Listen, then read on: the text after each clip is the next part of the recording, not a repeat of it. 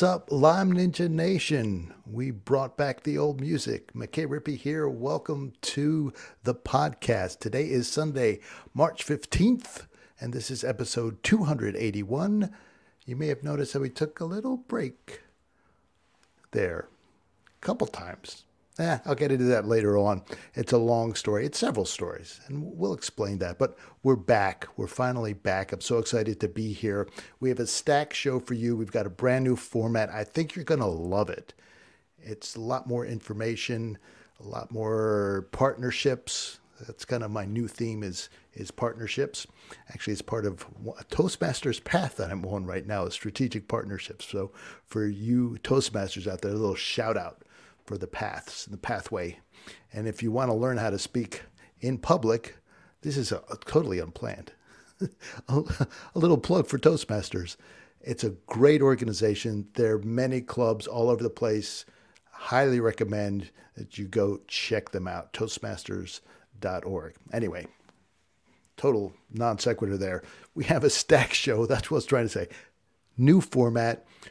One of my partners is Dr. Nicola Ducharme. She's the author of Lyme Brain. She's a naturopathic physician in San Diego. We have Lauren Lovejoy. She's the director, I believe that's her title, the director of Lyme Warriors US, a great nonprofit who's doing all kinds of amazing things to bring awareness and help start conversations, right? That's what we need to do, start conversations about Lyme disease, and more about that later too.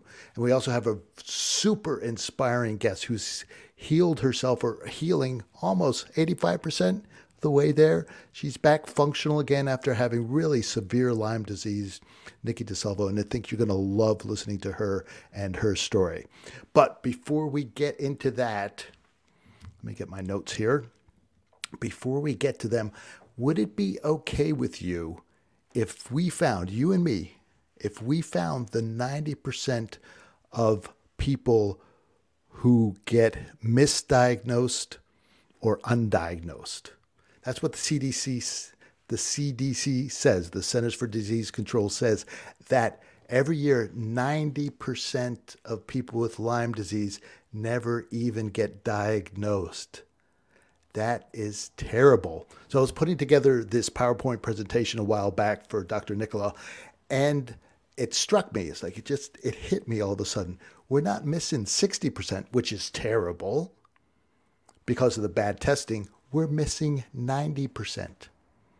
The training and the tools that the IDSA, the Infectious Disease Society of America, IDSA, Infectious Disease Society of America, for those of you who are new to Lyme disease, the IDSA, their training, how they're teaching docs, is missing 90% of the people who have Lyme every single year. That just blows my mind.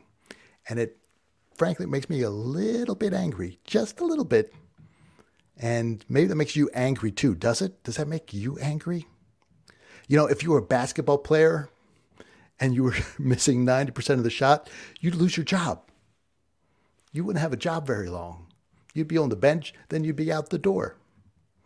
10% is more like a soccer stat. Okay. For those of you soccer lovers out there, don't send hate mail. I understand. I used to play when I was a kid. But look, that's the truth. Lionel Messi, right? The great Lionel Messi, one of the best soccer players in the world. I checked out his stats recently, so let me have a look here. He has 13 goals on 95 shots so far this year. So he's doing better than the IDSA, the Infectious Disease Society of America, folks. He's got a 13.68 success percentage. So that's 3.68 better than the IDSA. But and then I had this, I can't get this image out of my mind. Can you imagine a soccer announcer doing play-by-play for an IDSA doc in the doctor's office? It'd be hysterical. It would go something like this. So here, let me get into the mood here. Bob, this is a golden chance for Doc Do Nothing. The patient has been feeling terrible for weeks.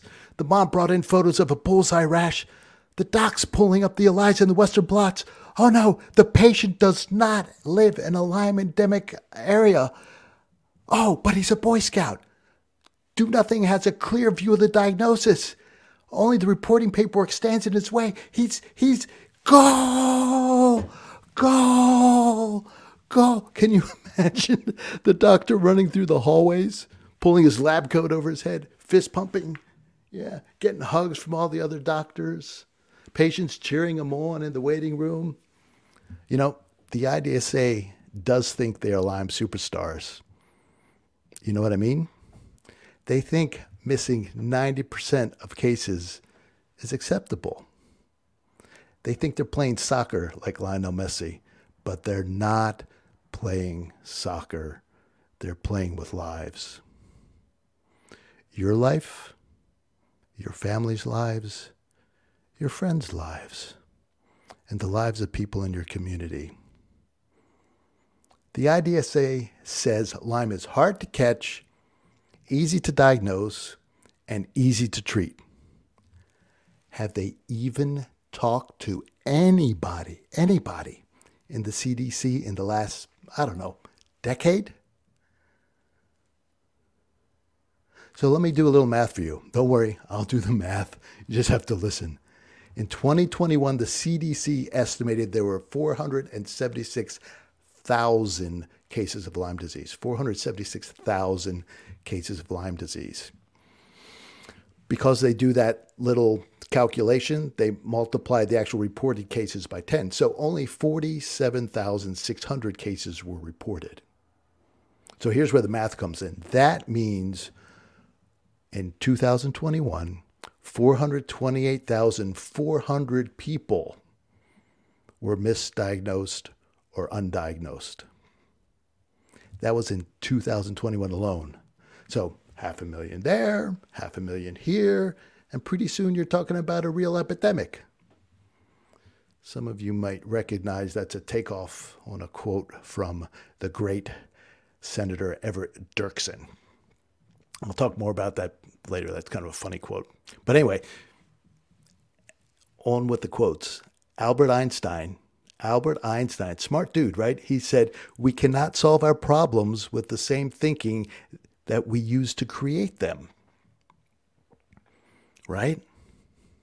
Forrest Gump's mama, I love this quote. Forrest Gump's mama said it a little more plainly. She was a little more plain spoken. She said, "Stupid is as stupid does." We all know that quote. But I like to say, the blind leading the blind have committed a big time Lyme crime. Do you feel me?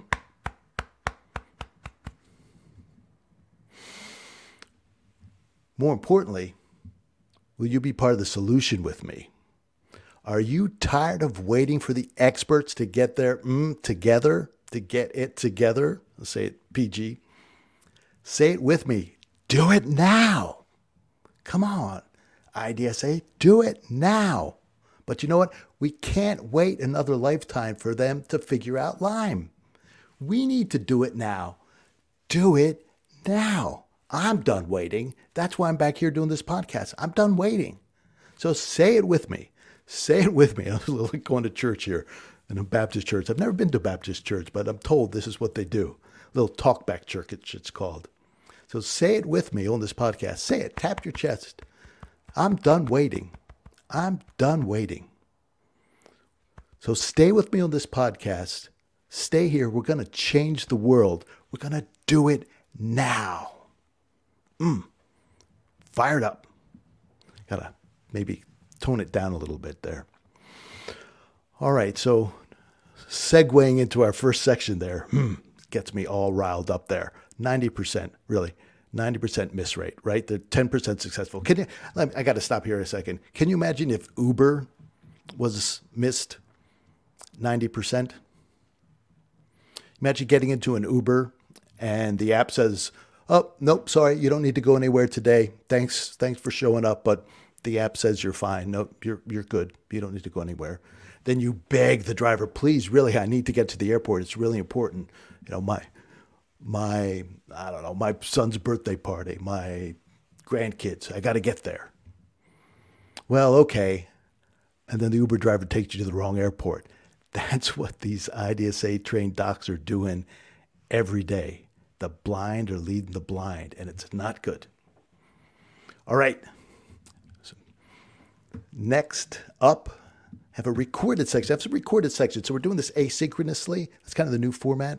So I get to talk with these people, my partners, bring them on a recording and share it with you live. So I'll be live on these, but we'll have some bits, some sound bites, some recordings of some really cool people. And the first up is Lauren Lovejoy with Lyme Warriors. We had a great talk about this project that she's got going, actually a couple projects that she's got going. And one is a virtual 5K, but she's also tagged up and added on trivia. I think that's so cool, Lyme trivia. So it's a way, again, to start conversations, to find the 90%, to make these 90%, these 440,000 every year that are invisible. We need to make them visible. You, me, we need to do the work. Doctors aren't going to do it. IDSA is not going to do it. It's not happening. That's why I stopped the podcast. Got depressed, be honest with you. I was waiting for the experts to come around. I was sure they were going to come around. Now I'm sure they're not going to come around. You know what? That's okay, because we can do this. We got this. We can do it now. We're doing it now. I'm doing it now. Come do this with me. Anyway, here's my interview with Lauren, and let's cue this up, and here we go. Lauren Lovejoy from Lyme Warriors. Welcome to Lyme Ninja Radio. And maybe a ninja's a warrior, or maybe a warrior's a ninja. I don't know, but it's good to finally get caught up with you. And you're going to be a regular feature. You and your organization is going to be a regular feature on this podcast because what you're doing is so important. So welcome to our new combined project here. Thank you so much. I'm super excited to be here. You guys are on the same path, trying to just make this Lyme journey easier. So we're excited to be here with you. Yeah, thanks so much, and for taking the time out and for giving us some of your energy spoons. I really appreciate it. You and your organization have an amazing project coming up, and it's a virtual 5K. Tell me about that. Absolutely. So we have an annual 5K every year. And some of us Lyme patients, we're not exactly ready to jump up and run, but we want to get involved and we want to spread awareness, and we want to do it in a way that is open to friends and family. So we thought a 5K was a great way to, get the healthy people involved and, do something virtually together that helps bring a community together. And what we're doing this year that's really different that I'm excited about is we have a virtual trivia component that goes with it.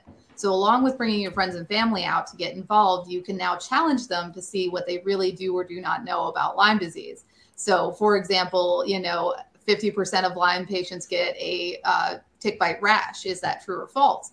Well, a lot of family members don't even know those basic things. So we're hoping to really challenge them and show them that this disease is not exactly what you thought it was, and bring them into that conversation so that they can figure out why awareness is just so important right now. So we're really excited to bring that this year. That sounds like so much fun. My daughter does trivia, not Lyme trivia, at a local bar with her friends. And she's one of the local champions, so I think she keeps going back for more. That's awesome. So trivia is such an inclusive way to bring everybody together, start the conversation about Lyme disease. The facts are mind-numbingly amazing. What you thought you knew is totally wrong every way through. So, well, we've got talking about misinformation, disinformation. We got an organization committed to spreading Lyme disinformation, and it's called the IDSA.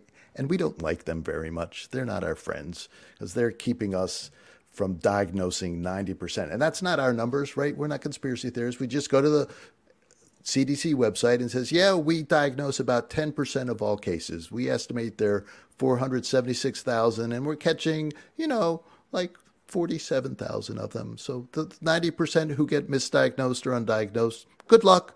Yeah. Good luck. And that's why we think patients are the best advocates, right? If we can help elevate your voices and bring you into a community where you can tell people your experience and tell people why it's wrong, we find those are movers and shakers. And that's why Lyme patients are the best advocates of this disease. All right. Now, I'm like an anti-runner. Like I stopped running in junior high school. Like junior high school cross country did me in. It's like, that's it. So if I'm not chasing something or being chased by something, it's like, not really up for running. But I have to say, this sounds like so much fun that I might have to get out and walk a little bit, put on my snow boots here in central New York and get out and put a 5K together. So can you do it all at once or can you split it up? We're not going to call the police if you don't do the whole thing. This is more about just getting together with friends and family, getting outside, getting some fresh air and sharing the experience. And we're hoping it really opens the conversation. So whether your walk is from your couch to your kitchen, as some of us struggle with, or whether you want to do the real 5K, either is really about creating this conversation and creating a community, because we feel like that's a real struggle point, is creating people that understand and are open to information. That's so important. I love it. 5 steps or 5K, whichever comes first, right? Wherever you make it to. All right. And before I let you go today, before we were recording this, we're talking about a new project you have putting together on a Lyme resource designed to help people in the initial stages of diagnosis and treatment. Tell us a little bit about that. Oh, and then tell us how to sign up for the 5K and how to get this resource. Absolutely. So basically everything, go to the website, lymewarrior.us. So we are putting together this guide. We are finding that the journey from misdiagnosis to not understanding how to navigate this disease puts years to decades onto this delightful Lyme experience that we all have to go through. And we are really hoping to put together a guide that removes all that bad information and just very succinctly explains how this disease works, what are the complexities, and how you can move forward navigating it. And we're really hoping to take years and decades off this experience for people, whether you've been at it for 2 weeks or 20 years. We just want to help you on that road to getting better. So that's in development right now. If you head to the website and drop onto our newsletter list, we have a ton of resources already built out to help you navigate, but we're hoping to really have this beautiful, simplified version coming to you soon. Awesome. Thanks so much. And for those of you listening or watching us, go to lymewarriors.us, and that's where you can put your information and get all the goodies. Lauren, thank you so much. Thank you. All right. Isn't she awesome? She's so amazing. And let me tell you something that's crazy, blew my mind. So we knew each other before, kind of professionally. But as we got talking, it turns out she just bought a small grouping of what's called American Milking Devons, which is a heritage breed. They're the cows that came over on the Mayflower. Matter of fact, they think they pushed them off the Mayflower and had them swim ashore. That's how they got here to the U.S. So on our farm, my father-in-law keeps American Milking Devons. It's like, what are the chances? It's like, it's crazy. So we're connected in ways that we don't even know yet. It's just, we're simpatico, totally simpatico. And I love Lauren. Well, please go check out our website, sign up, start conversations. This is how this is going to work. This is how you can be a ninja. This is how you can be a Lyme warrior. Start conversations. That's all you have to do. That's all you have to do. We're going to give you tools too. We'll be rolling out tools, a toolkit to help you start conversations, help you give people information that they need. And we're also going to be doing trainings, but I'll talk about that later. So partner with Dr. Nicola, we've started the Lyme Academy. We're going to do trainings to train 100,000 advocates like you to find the 90%. We're going to train 10,000 coaches, nurses, nurse practitioners, open-minded doctors, naturopaths, like I said, coaches, health coaches, nutritional coaches, anybody, fitness coaches, anybody who works with groups of people or large numbers of people. We're going to train them to triage, right? Triage. What a great idea. So that they can guide them more intensely than an advocate, right? They have some standing in the community. They can guide them to get the treatment that they need. And then for those those who are called, who feel a calling, really it takes a calling to train them to treat Lyme disease properly. So that's one of the projects I've been up to in the background and really excited about it. All right. Our next interview was with Nikki DeSalvo, and she is absolutely lovely. You may have remembered her. She had this amazing blog about her Lyme journey, and somehow it got taken down when Google redacted their blogging platform. So she just lost everything. It was really a heartbreak. She had some great material. She probably had enough to make a book there. But I was lucky enough. She reached out to me, and I got a few minutes to talk to her about her Lyme journey. So join me as we listen to Nikki's story. Nikki DeSilva, thank you so much for joining us. I'm really looking forward to this conversation about your Lyme journey, both past and ongoing. So, to introduce yourself, will you just tell us a little bit about what you're doing now with your life? Yes, so I currently live in Emporia, Kansas. I am an outpatient therapist at a community mental health center. That's my main gig. I also do some bartending here at a local restaurant. But I am from upstate New York. So, Oh, where? We lived in That's Williamson, my which is in Wayne County. so I'm in Oneida County, southern Oneida County, just south of Utica. Okay. Okay. Yeah. So I've been to So the you were Utica area. you're more down the Hudson area, yeah. We were right on Lake Ontario. So like between Oh, Lake Rochester and Ontario. Syracuse. Okay, the other way.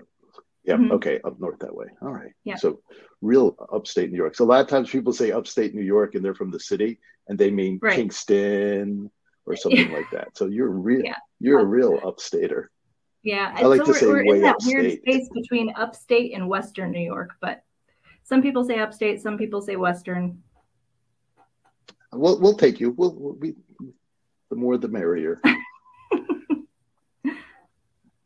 And then, so how is life working full time plus part time?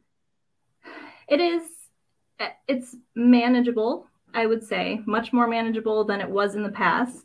So I kind of never really stopped, even through all of the Lyme journey, which was very intense at times. I was still doing my undergrad and then I was doing my graduate work. But it was really challenging. And I would say that now the challenges are a lot less and a lot farther between. So So are you having the same really type mindful of. Go ahead. Yeah. Are you still having the same sort of symptoms that you had when things were really bad, or are they new? I think so. What has happened is that I've developed some autoimmune issues. So those ones are kind of the newer things, the Hashimoto's and endometriosis and stuff like that. So those are the newer things that I deal with, but I don't have as much of the ongoing day-to-day, the neurological issues, the transient pain, random fevers, and all of that kind of stuff has really dissipated. And did you have co-infections? It sounds like you had co-infections along with Lyme, or is it just straight up Lyme? So my primary care never tested for co-infections. That was who I was diagnosed by. And then once I had already treated for a while before I saw a Lyme literate doctor. And, at that point, we didn't really treat for co-infections. We just continued to treat for the Lyme. And there probably were some co-infections going on, but I just don't recall, and I don't think we treated them specifically. What was the hardest thing so you're studying, you're getting your grad degree, you've got neurological symptoms. Is it brain fog? Is it just jangling of nerves? How were you affected? Yeah, a lot of brain fog, extreme fatigue. I would have a lot of visual issues. Just all that kind of seeing the floaters and like just lights in my vision and blind spots and all that kind of stuff. That makes it pretty difficult to stay focused. And that stuff, I would just have to take my time. I would have to do things in smaller chunks. I couldn't study for hours on end. I would have to sometimes get up and leave class for a few minutes and had to be really communicative with my professors so that they knew what was going on. And, hey, if I get up and leave, it's not because you're boring. It's because I have to take a little break. Or maybe it's because you're boring too, but I'm going to say it's because I need a break. Right. Well, we're not going to go there with them at all. Right. So when you're talking about a small chunk of time, 15 minutes, 20 minutes, hour, like how small? Like how bad was it? It was, at times, it was really bad. I mean, there were times when I couldn't complete assignments and it was just not going to happen. And I feel like for the most part, everybody was pretty understanding about that. But because some days on end would just be gone. I couldn't function. There was no getting out of bed, maybe to go to the bathroom. And that was it. So there were times like that. And then I would get through those days and then, okay, I'm going to do what I can. And I made it through. So what kept you going? Because in the face of that, some people say, you know what, I just can't do this right now. I need to take time for myself to heal completely, and then I'll dive back into grad school. What kept you going? Yeah. I just don't think I ever thought about another option, to be honest. I had been working for so long because I went back to school late. I think I was 24 when I decided to go back and start my undergrad. And ancient. You were ancient. I know. I was so, well, I know. I think about that now, and that seems very young. But I just, once I started, I just felt like I had to keep going. I had to keep that momentum going. And I think probably in the back of my mind, I was scared that if I stopped, I wouldn't continue. And I had goals for myself that I wanted to see myself complete. And I had a really good support system to keep me on track and to keep me balanced. My husband has been amazing. And I know there are so many people with Lyme who end up with the opposite story of significant others who don't understand, can't handle it, step out because they just can't handle that pressure and that uncertainty. But he has always been the opposite. He's just been cheering me on, but also balancing. So I learned a lot from him about when I did need to slow down or when I needed to step back a little bit. And he can see it. He can see in my face when I'm not doing well. He'll say, okay, why don't you go sit down? I'll go cook dinner or whatever it is, So with his help, I think I was able to be more balanced and understand what I could and couldn't do. Excellent. And then what turned things around for you? When did you start feeling like, you know what, things are getting better? What had you done, or what was the shift? So I think it was really after we moved to Kansas, which was in 2016. I had started another round of IV antibiotics. And I continued them while we were here for, I think, 8 months. And toward the end of that experience with those antibiotics, that was cefepime, was the second round. I started to feel just kind of stronger. Just like those day-to-day symptoms were not as significant, or they weren't as frequent. And I just kind of built from there. So I think I really needed that second round of antibiotics. Yeah, so it was either the accumulated effect, I want to say density, that's not the right word, but it's the amount getting IV, or the type of antibiotic itself was just the right thing at the right time, and it really shifted things. Yeah, that's really a testament to, don't give up, right? To keep going and even repeating things at time. It doesn't mean it's the wrong thing the first time. It just might not enough time over target, so to speak, since we are talking about antibiotics, or just volume. There's just not enough of the drug had gone through the system and gotten to where it needs to go, or killed off enough, or gotten through the biofilm, whatever's happening in there. There's so many variables. Yeah. So that's awesome. I want to show you something and get your reaction. It's a cartoon. Do you know David Skidmore and Lyme Loonies? I don't. I don't think I do.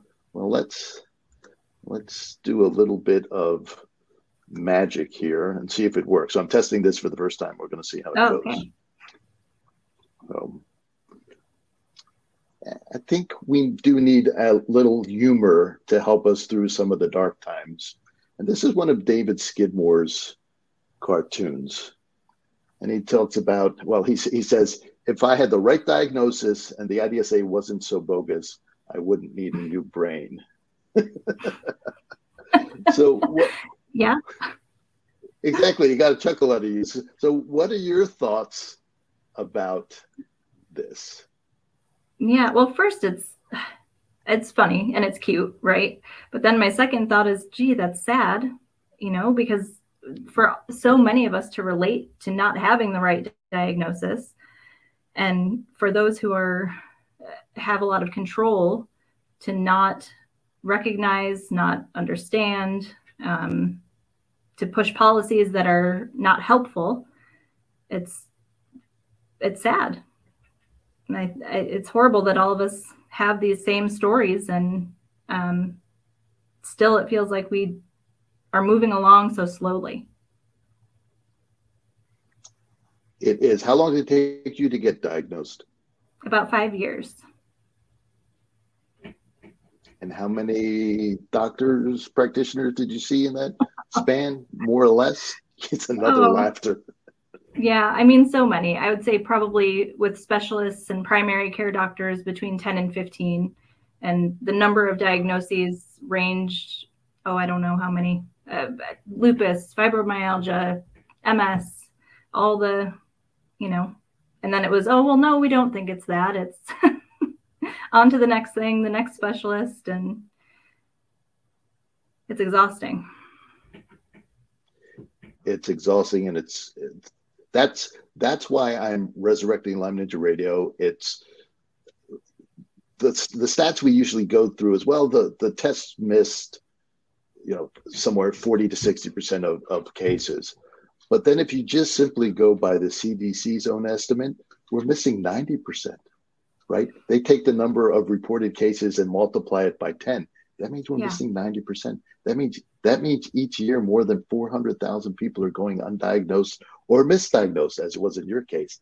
That's criminal. It's crazy.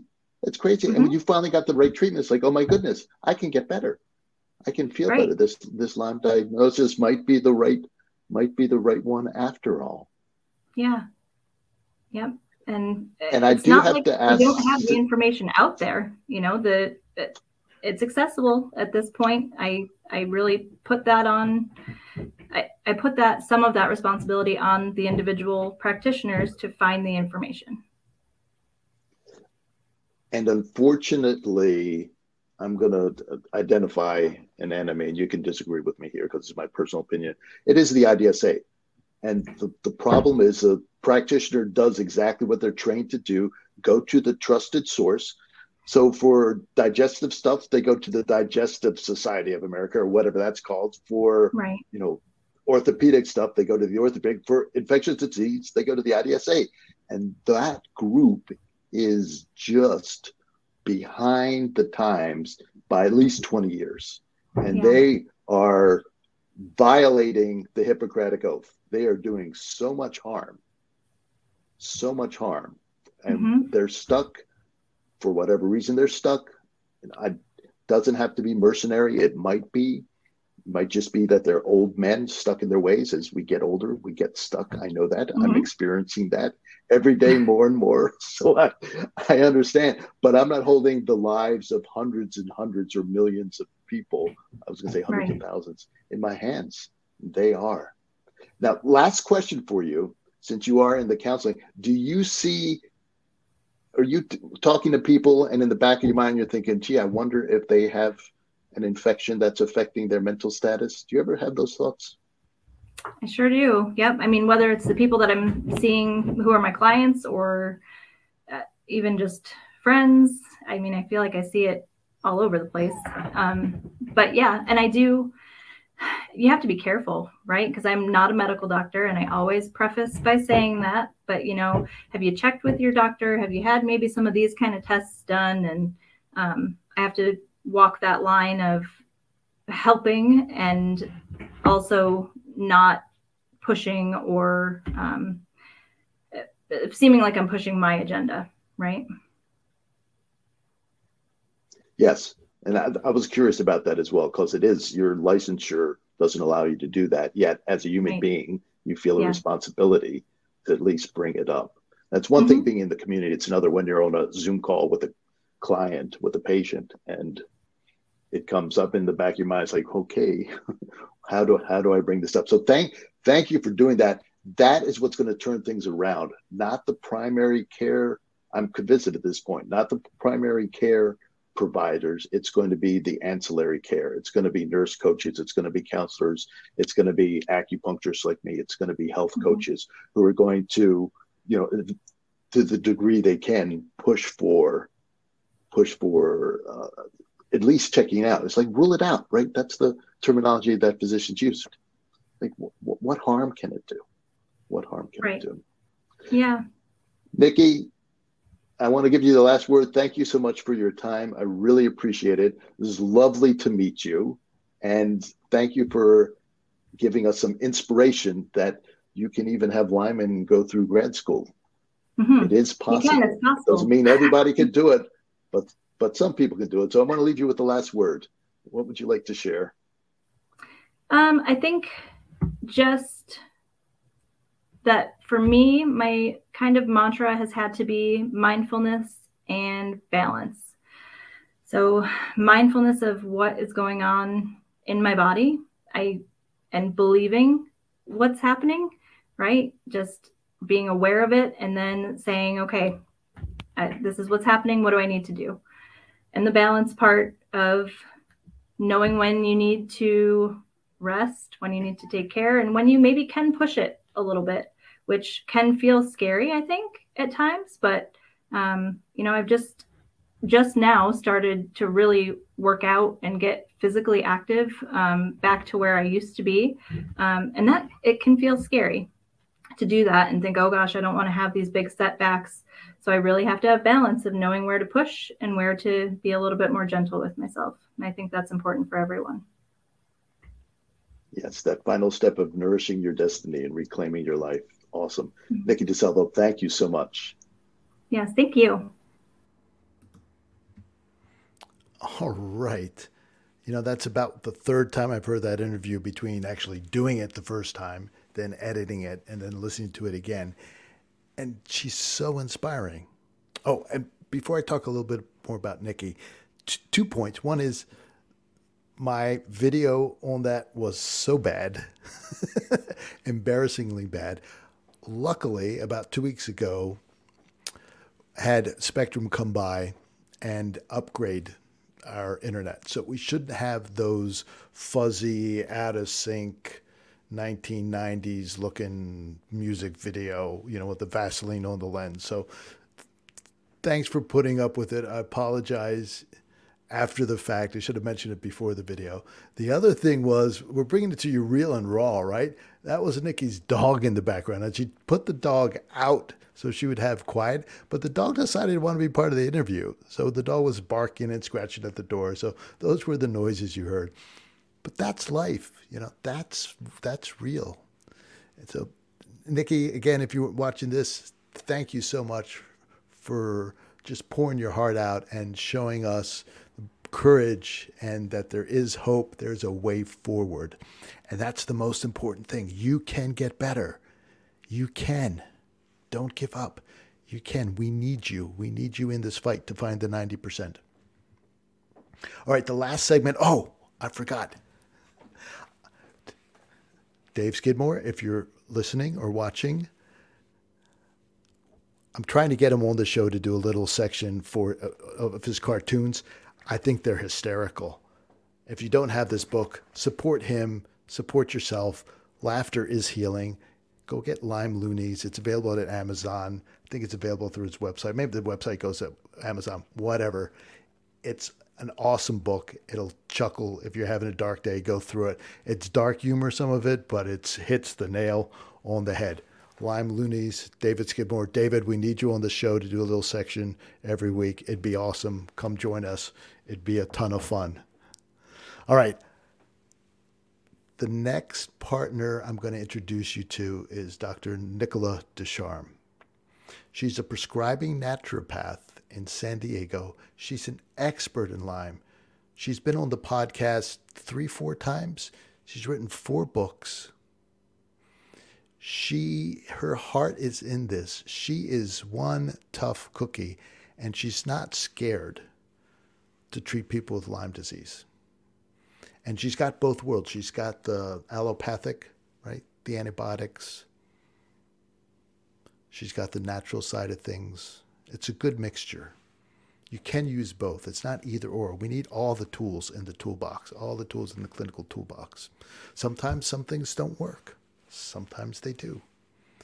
That's one of the things that happened with the old podcast. What got me a little bit down was I kept on hearing people say, yeah, I've got the answer to Lyme disease.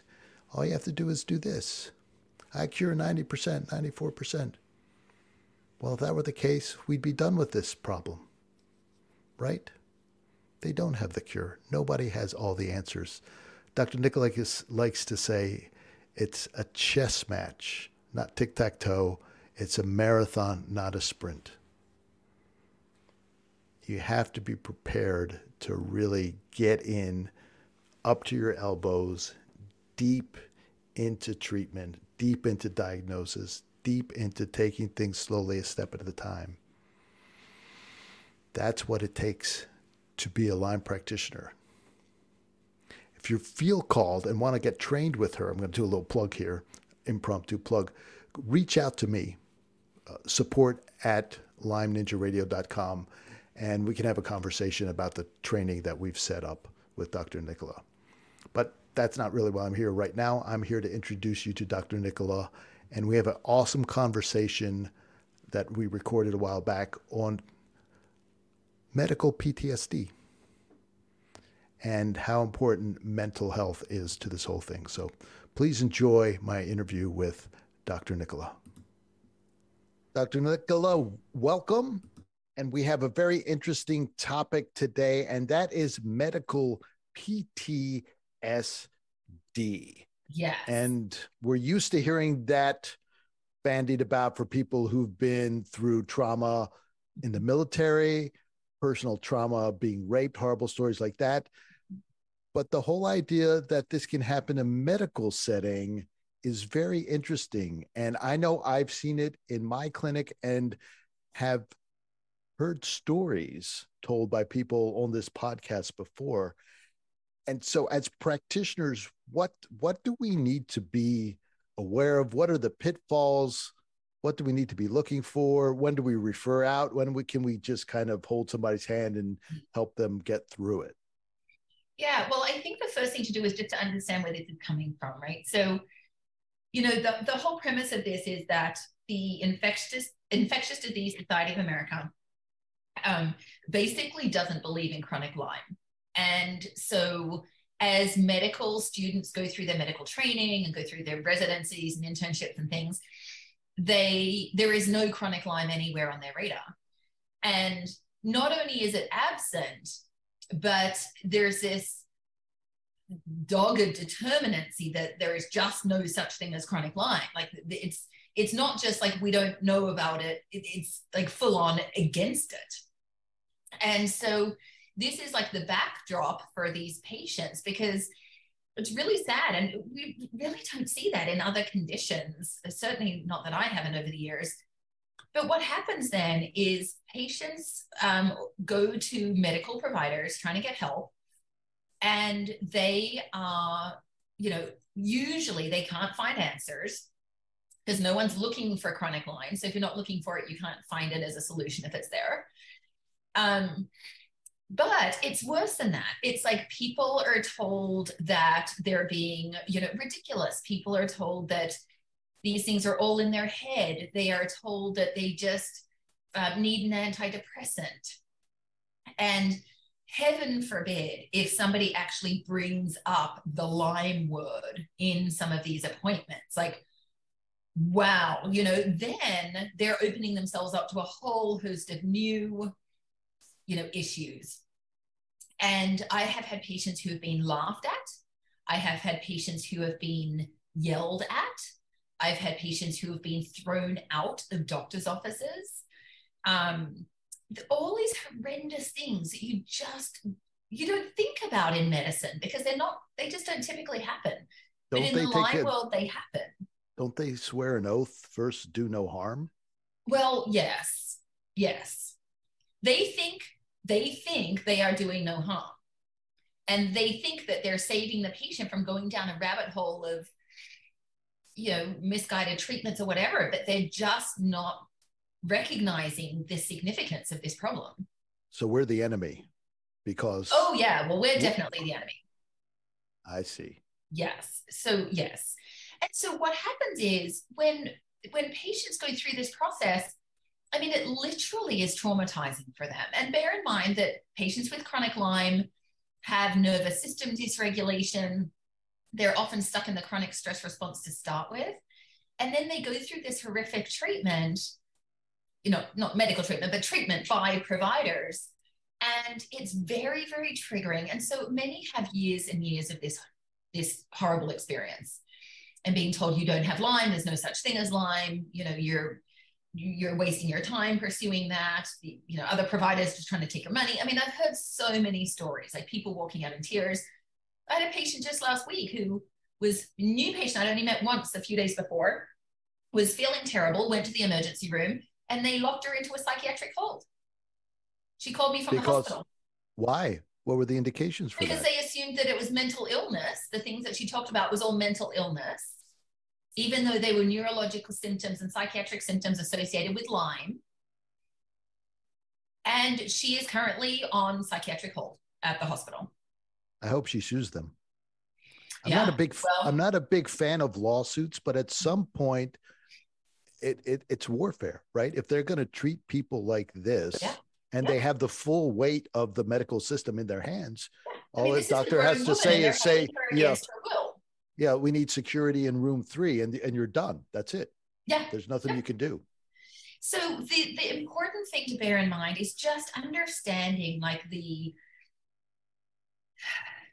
how pervasive this is. And so, when you're working with people, and this is part of the reward of working with people with chronic Lyme, if we as practitioners can be a listening, we can be the person who doesn't tell them they're crazy. We can be the person that lets them describe any symptom, even though they're apologizing along the way for how crazy it sounds. We can be the person that, doesn't discount their symptoms or discredit their journey. Like, that is huge. Just being there and listening and being compassionate and understanding will set you apart from the majority of providers that they've seen over the, several year period that they've been chasing this. That's so true. It reminds me of a story of one of my first patients. He wasn't a Lyme patient, but he was an older gentleman who was having trouble with his golf game. And he was 70. He wasn't older like, I was young at the time, so he wasn't older like 55. He was actually getting up there a little bit. But he came in and said, my shoulder's bothering me, and it's interfering with my golf game. Can you help me? And I'm an acupuncturist. I said, of course I can help you. So we do a treatment. He comes back next week. My shoulder's feeling a lot better, but my hips bother me a little bit. So we did a little more treatment, and he comes back the next week. Shoulder's good, hips good. My knee could use a little bit of work. And I'm saying, is this something new? Did you hurt yourself? He said, oh no, these things have all been bothering me for months, if not years. But what would happen is I'd go into a doctor's office and mention all 3, and they'd pick the one they wanted to work on. Yeah. So I thought I'd tell you what was most important to me. I said, well, as an acupuncturist, it would have been a little bit easier if you would have told me everything up front, and we probably could have gotten rid of all 3 of them all at once. But I'm glad you came back, because I need the practice. Yeah. Oh my gosh. But that's an instance of not being listened to. Yeah, absolutely. Fully. And it's just something simple. And with Lyme, the other problem you layer on Lyme with the PTSD, the neuroinflammation that you mentioned, the neural dysregulation, suicidal ideation, and then you lay on top the struggling with the family, getting them to understand, and then trying to get your family to understand, and the doctors on top of it say, well, dear family, she's crazy, and you really need to be thinking about institutionalizing her or putting on medications, and they don't get better. Right. So now they're on medications. Now they're in an institution. Now the family's against them, and they're still suffering. Well, that's poor, just crazy Aunt Jane. Too bad we lost her. That's criminal, and that's why we're here, bringing this podcast back, getting out there. I know you're on a mission. I'm joining you on this mission. We've got to get frontline coaches, clinicians to recognize Lyme, chronic Lyme, and either learn how to treat it themselves, which can be done.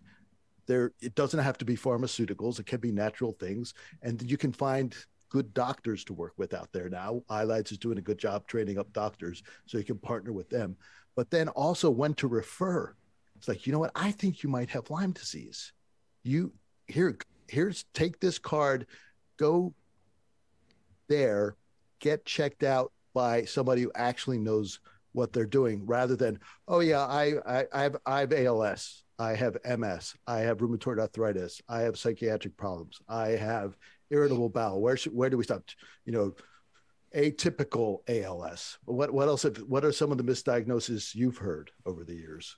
Oh God, I mean, there's hundreds. It's, you know, it goes on and on, right? Rheumatoid arthritis, chronic fatigue, yes. Fibromyalgia, like it goes on and on. There's a whole Lyme zombie army out there full of misdiagnosed and undiagnosed people. Yeah. Literally and millions. People would rather hear, like, I don't know much about it, but here's somebody that does. Yes.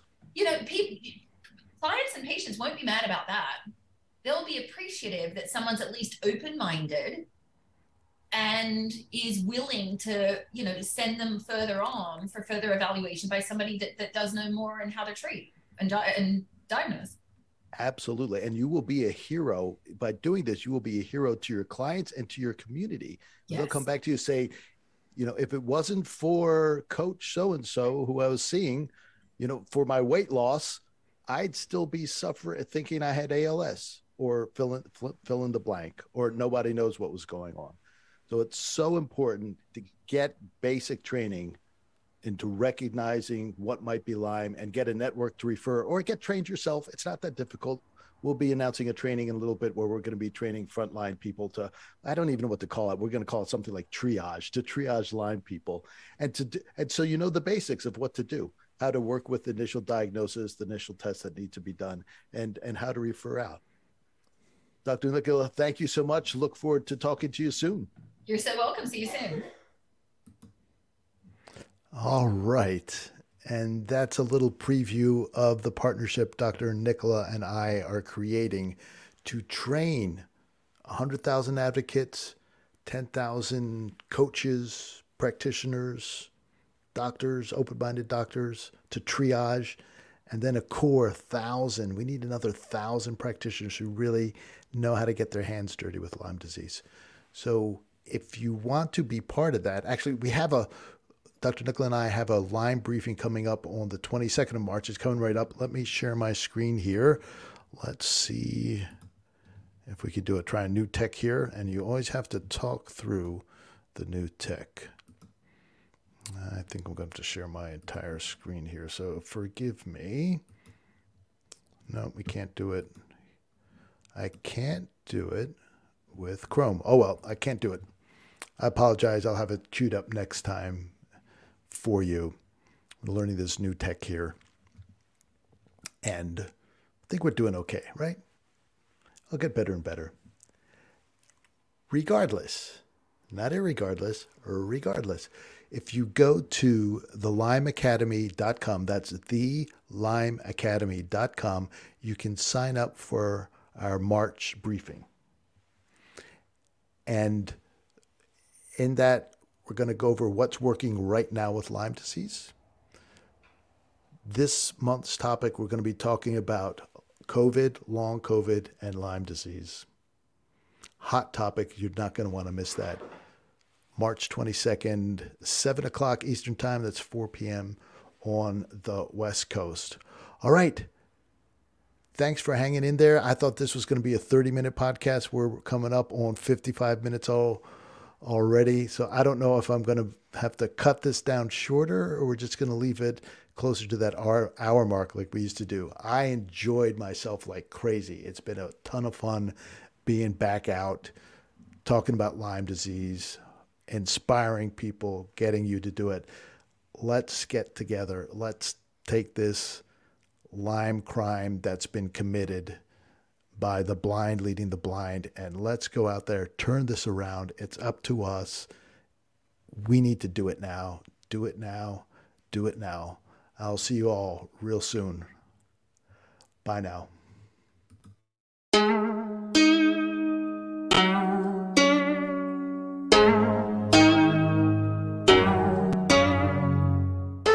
Lyme Ninja Radio is a purely public broadcast and is not intended to be personalized medical advice for any individual's specific situation. Each individual's medical situation is unique, and Lyme Ninja Radio should not be relied upon and or considered as personalized medical advice. Lyme Ninja Radio is not licensed to render medical advice and should be considered simply the public opinion of Lyme Ninja Radio and its guests. Recommendations on specific treatment options are not intended to address any listener's particular medical situation. As always, contact your physician before considering any new treatment.